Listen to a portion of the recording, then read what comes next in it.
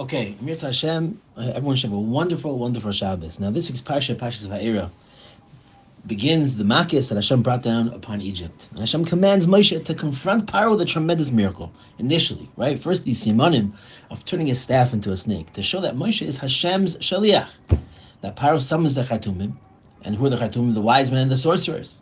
And they manage to copy Moshe. And each time that they copy Moshe, what happens to Paro? Paro, of course, understandably, is he still hardens his heart. He does not care about the Simonim. Now later Moshe and Aaron confront Paro and warn him for the first plague, the changing of the Nile to blood and the death of the fish in it. Aaron strikes the Nile and it turns to blood. Again, Paro has the Khartoumim copy this. In describing Paro's reaction, it's actually really interesting. The Torah tells us, "Vayifen Paro, vayavay el beisoy, veloishos liboy gam lazois." He turned. Paro physically turned. Vayavay el beisoy, he went home. He did not even pay attention or heed to this. Gam lazois, even to this. Seems to be a little bit extra because Vayifen Paro, v'yavel beisoy, he turned, he went home. That we understand. I don't need the second half of the pasuk of that he also didn't pay attention. Or you can tell me he didn't care, but who's to say? Why is the Torah going ahead and extra telling me that he turned, he went home, and he also didn't care?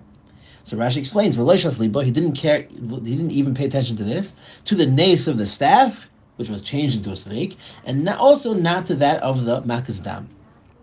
That's really interesting because we already know from previous psukim that when the Khartoumim copied the miracles, Paro's heart stiffened, then he became, and he didn't care, right? That's the pasuk, I think it's pasuk get out.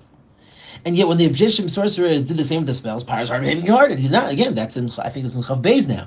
So twice you see already that each time that the Khartoumim would copy Moshe, Paro wouldn't care, and he moved on, right? His heart became hard. So why is the Torah adding, and what is it telling us? That again, the Paro did not take heed or care. And what is the connection between the beginning of the pasuk of Paro turned and went home, and to the end of the verse, and he paid no heed? Seemingly there's some interconnection. I think the answer is like this. The answer is like oftentimes when we ourselves, we go to a good shir, we hear a good idea, we hear something we saw an experience, we lived through an experience, that really changes us, at least in that moment. It really hits us and affects us in a very deep and raw, real way. And yet what happens? What happens? That inspiration that really hit you, that finally tickled, it gets lost in the wind. It's gone. It's gone. It's here 1 minute, it's gone the next.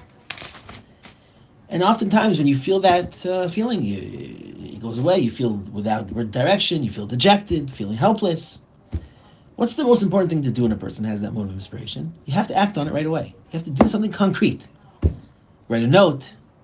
You have to do it immediately. But what actually ends up happening? What do we do and what do we do that often kills that inspiration, that inertia, that effort? Is when we return to our daily routine unchanged. We miss opportunities to grow. We go back to what feels familiar. And we just go back to what feels familiar. We go back to our quote-unquote comfort zone.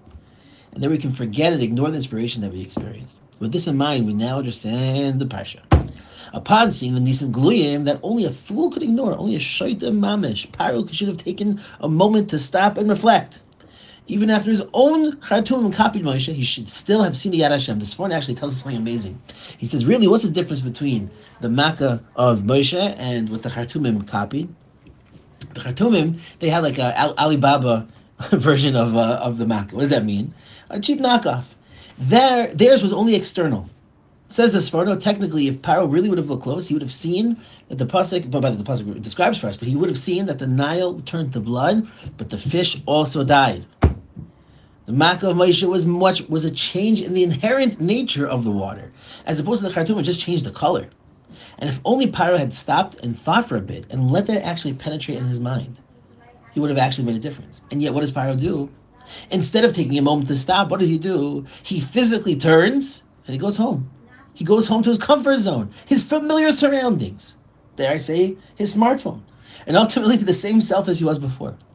This seemingly insignificant action of Vayavo Beito, Vayavel Beisoy inevitably led him to Velo Shatli Bilgamazo, Velo Shasli Bilgamazois. He didn't care. He didn't think about it. It didn't let him penetrate. He was that.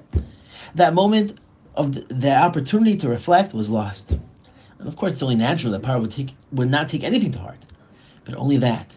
Not only that, but his refusal to think ultimately would be his undoing. So we have to understand ourselves. We have these moments of Hisaris every single moment. We have opportunities that really finally tickle us in the way that we want to be tickled. say that my Rebbe says it's a term in Yiddish, but finally something hits us to feel real, to feel alive, to feel spiritual alive, and we let it just go to the wayside.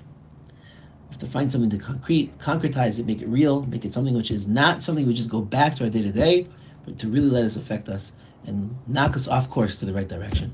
Kol Tov, good Shabbos.